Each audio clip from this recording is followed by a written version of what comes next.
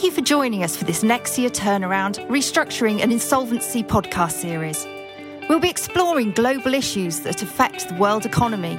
I'm your host, Rebecca Harding, and I'll be joined by a selection of experts from around the world in firms that are all part of the Nexia International Network, and all of whom are leaders in turnaround, restructuring and insolvency. Nexia International is a leading global network of independent accounting and consulting firms. All of the experts appearing on this show can be contacted via the Nexia International website.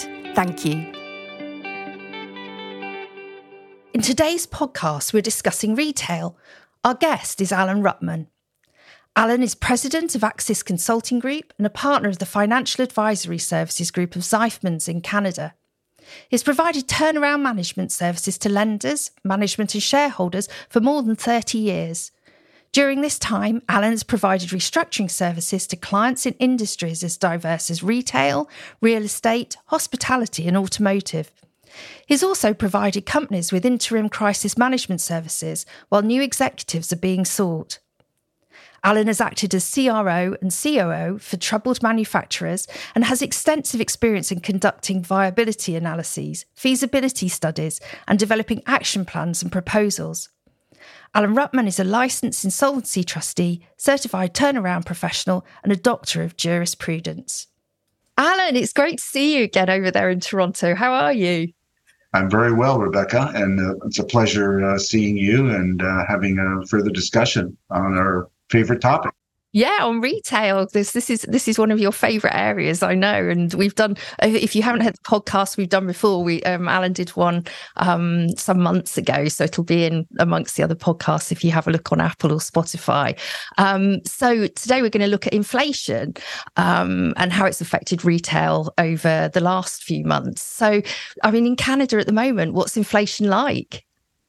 Well, Canada, like many other countries, and maybe I'd preempt the discussion a little bit, but we're seeing a drop in inflation. It's not as quick as anybody would like to see. Currently, we're averaging last year about 3.8%. Recent trends have shown it to be, if annualized, about 3.1, 3.2%. So it is coming down. But having said that, it is coming down slowly. It's still outside of the Bank of Canada target rates that they have set in terms of what they want to see achieved in the next period of time. But that in particular aspect of it is about the only positive news we've seen lately. So how is this inflation rate affecting the retail market in your local economy in Canada? Is it improving, getting worse? What's going on? Right. Well, what is taking place is the price of food is starting to stabilize. Unfortunately, it hasn't dropped very much. It's essentially been, over an extended period of time, has risen fairly dramatically, somewhere in the range of about 20% across the board, and that's been a disappointment. That, in conjunction with the increase in mortgage rates, are having a dramatic impact on affordability. Canada, unlike the US, mortgages tend to be about 25 to 30 years in terms of locked-in interest rates. So you can get a fixed mortgage for that period of time. In the US, you can't for Canada. By and large, the average fixed interest rate mortgage is 5 years. There are some in the 7-year range, but that's as far as it'll go. I'm not sure if that goes back for cultural reasons or reasons that are set by the Canadian government, mortgage lending institutions or others. But by and large, every 5 years, even if you had a stable rate of interest and something in the range of, in the last year, about 2 to 3%, it's now in the range of 7% or greater. And as you can imagine, people that have an average of about $500,000 to $700,000 of mortgages in home acquisition, that is a dramatic impact on your ability to be able to afford to spend money on other things.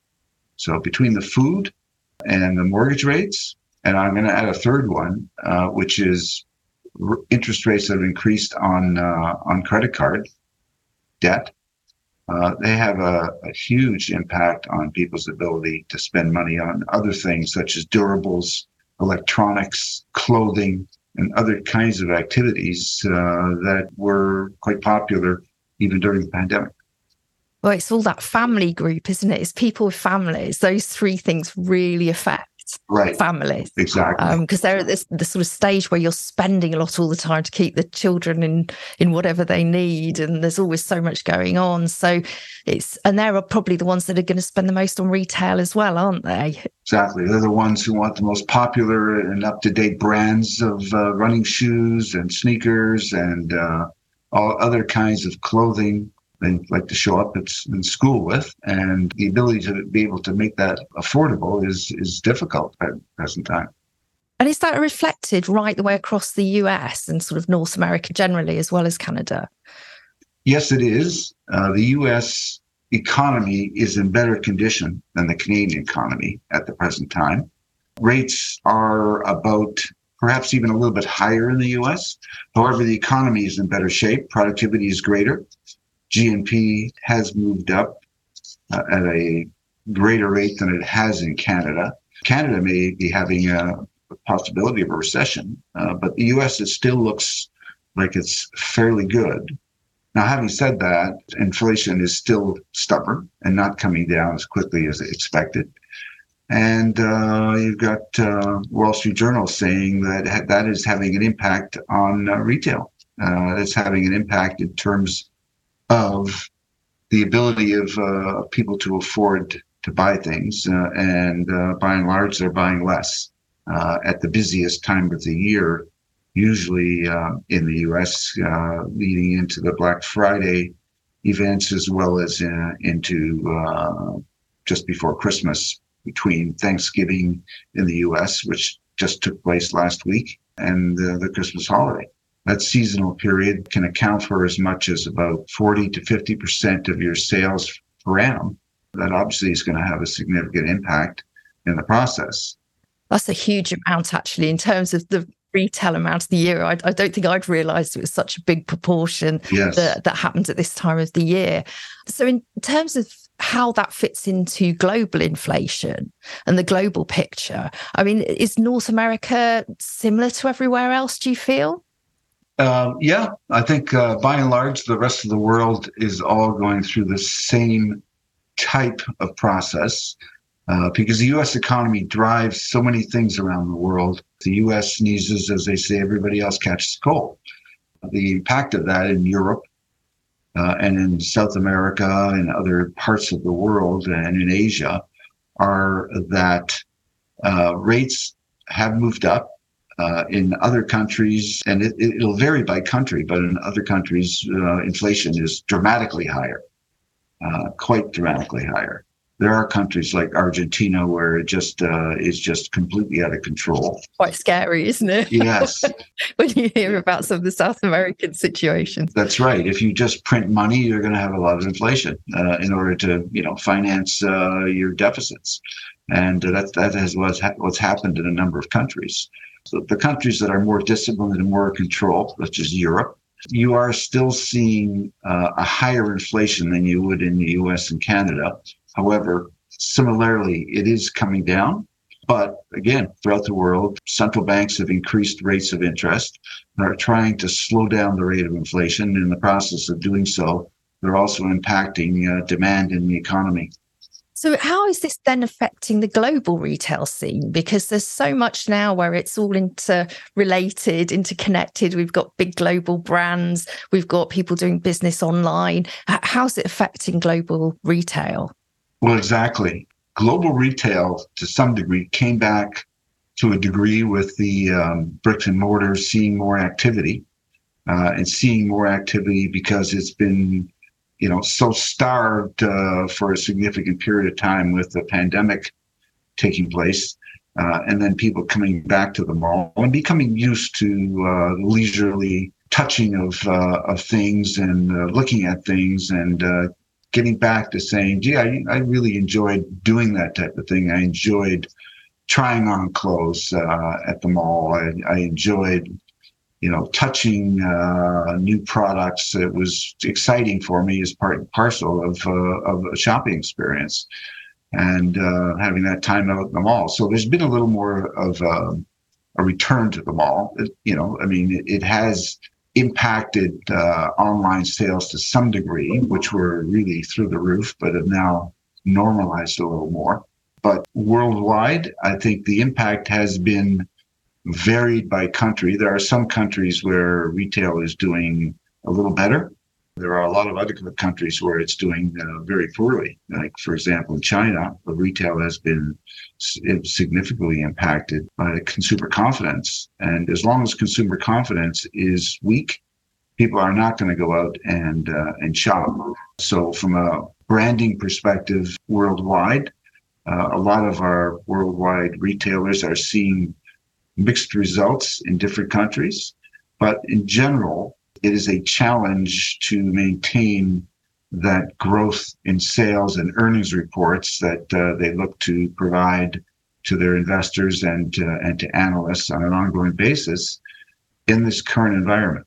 It's interesting what you say about the return to brick and mortar, because I do think that it becomes quite a social activity, the whole of shopping. And I wonder how much people are now browsing rather than buying and enjoying the being out with their families and having that social interaction after COVID. I mean, retail itself is often at the forefront in terms of recessions coming in, and we haven't yet seen a proper recession. It's been difficult, admittedly. Do you think we are actually going to see a recession, or do you think we're just going to battle on through this and things will start to pick up? I think a recession will take place in certain countries. As I mentioned, it looks like Canada may be faced with a recession, 2 quarters of negative growth. U.S. may not. It's likely retail, as you say, is in the forefront of recession. There are going to be certain industries that are going to be impacted more than others in the retail environment as well. I mean, we've already seen some filings in Canada regarding retail furniture and appliances, because these are durable goods, and people are buying less of them. As a result of that, the sales aren't there for these companies to cover their overheads. So I think there will be some impact in 2024. Banks are calling for some impact. Timing of it is difficult to determine, and how that impacts in the economy. But Wall Street Journal at this point in time is indicating, as I mentioned previously, that the expectations are that the retail season, prime selling season, which is, as we said now, will be down in relation to expectations. If that's down in relation to expectations, they will be looking to either order less from their supply base, or in the alternative, seek significant discounts from their supply base or product returns from their supply base. So as a result of that, there will be an impact, and that'll go upstream, starting with retail, but will hit the manufacturers as well. The manufacturers have now gotten over to a large degree of the supply-related issues. But, if they've geared up for greater production, and all of a sudden, if the demand on the consumer level is reduced, then they've got issues as well. So they will have a ripple effect. Yeah, it's some of those issues that we talked about in our last podcast, isn't it? The things that tip retail businesses over the edge. And obviously, you've got all the cash flow issues in sort of managing quite a complicated situation within retail. Do you think overall, though, even if we don't go into a recession, or only in some places around the world, that we're going to see a lot more insolvencies, proper insolvencies cross-border, because they're trading more internationally, there's more internet trade? Do you think that is something we're going to see over the next couple of years? I think we will, yes. I think a lot of supply bases are international as it stands now. A lot of retail is international. I mean, a lot of retail has sought to reduce costs by, in essence, moving operational back offices to Eastern Europe and to other countries where they can reduce the cost by doing so. that is having an impact on wage costs as far as they're concerned. On the other hand, you've got unions that have gotten significant wage increases in the last year or so, and that will likely continue on a trend basis. So they're going to be squeezed between trying to reduce their retail costs, shall we say, at the store level, and do things that they can do to shift their back offices to other countries where their wage costs are less as a result of that. So that's going to have an impact from that perspective as far as employment is concerned. I think there's going to be an impact in terms of labor growth and employment opportunities that are going to take place, in addition to the impact that's going to have on international operations worldwide in terms of employee costs. One of the large retailers in Canada, which is Hudson's Bay, and the Bay stores, retail stores, they also own Saks in the U.S. and some other chains. In addition to that, they've had some problems in terms of paying their suppliers that have been in the paper. And as a result of that, they're looking to reduce costs as well to be able to manage their inventory levels as well as to manage their labor costs. So those are the two significant elements in any retail: is manage your labor costs and manage your inventories. And those are starting to impact even the more profitable retail operations at this point in time.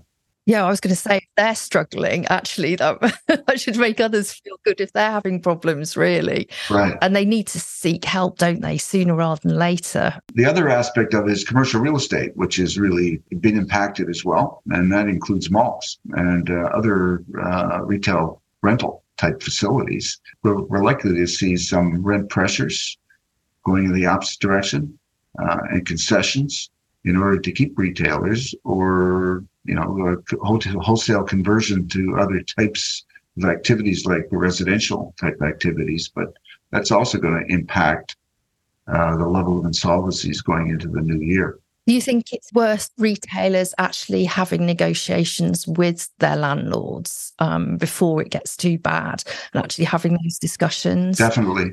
Landlords have been very difficult to deal with.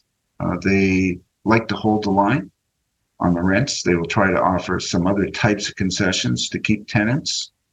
Reductions in rent is a last resort for a landlord because their ability to sell a lot of times is based on top line revenue. In addition to bottom line revenue, it's really top line revenue. So you don't really want to reduce your rent if you can avoid it, because sales of malls can be based on multiples of top line revenue as well. So that's another aspect of it. But most definitely, one of the larger costs that retailers will incur are rents and occupancy costs. So those are the kinds of things. You can't do much to reduce your utility costs or your taxes, but you can try to get that basic rent reduced and try to renegotiate that percentage rent, or maybe go entirely on percentage rent, which was popular during the pandemic times. Simply, if you're not selling, then your landlords won't be collecting the rent, from that perspective. And that's what they'd like to see. They'd like to see that in entirety. But landlords, of course, need a source of cash flow as well, and they need to have some kind of finite revenue flow. So they're very reluctant to make those kinds of changes. But most definitely, retailers need to try that as in addition to the other ways of cost reduction, while at the same time not impacting their brand, which, it's a fine balance.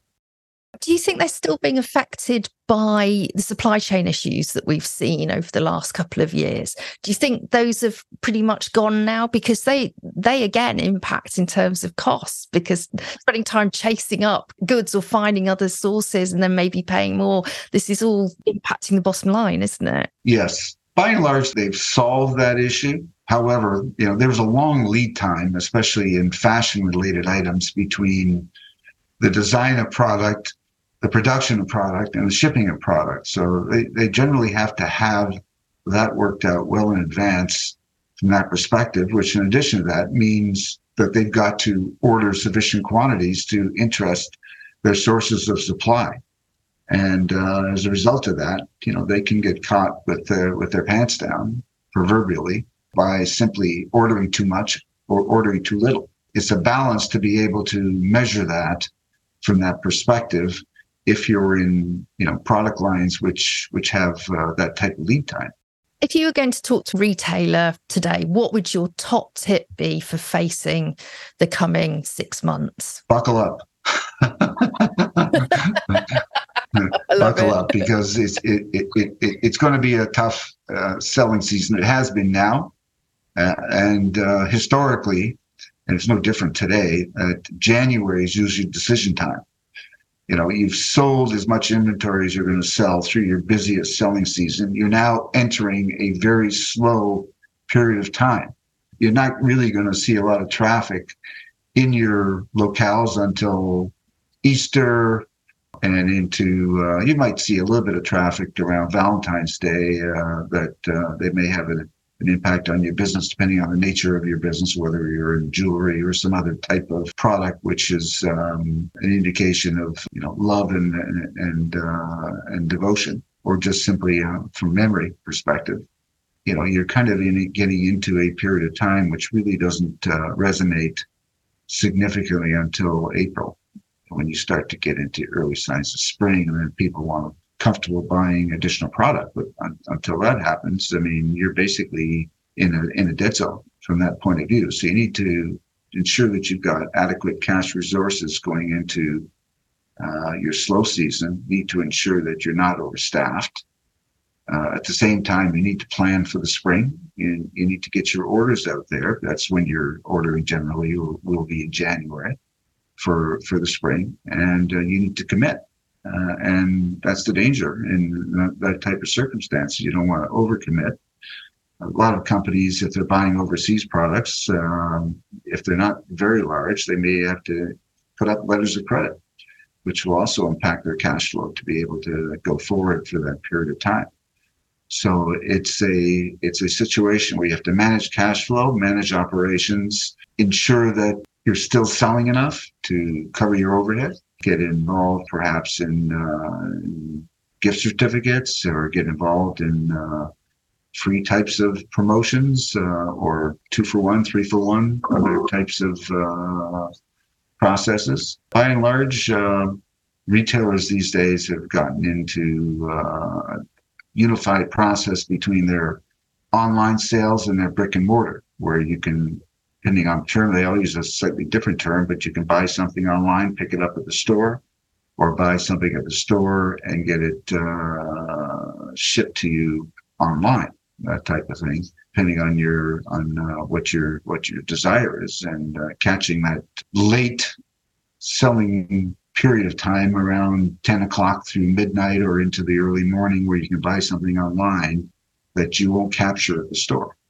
And they're just trying to maximize that through conversion and through maximizing what they can sell to a customer. It's a combination of that good financial management and also being very creative about really servicing your customer and reaching them continually, and not leaving gaps where you're not having contact with them, isn't it?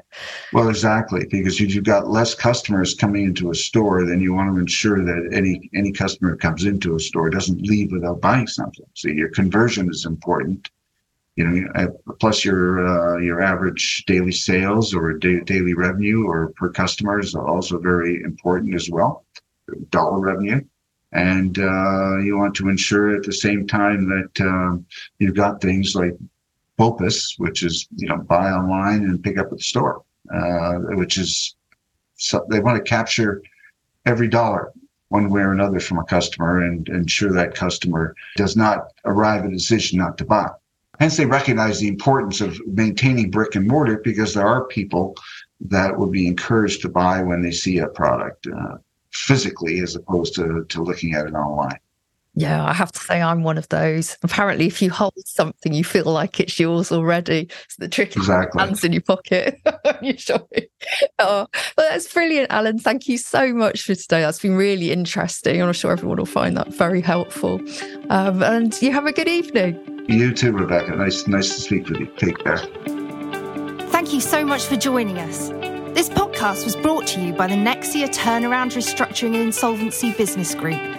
The group was formed to bring together financial, legal and operational expertise from across the Nexia network to support global clients and international business at times of operational challenges and financial distress. If you want to get in touch with any of our speakers, then please click the link accompanying this podcast or visit the Nexia website. All views expressed in this podcast are individual opinions and do not constitute professional advice. You're advised to seek professional advice if you want to see how an issue applies to your own situation.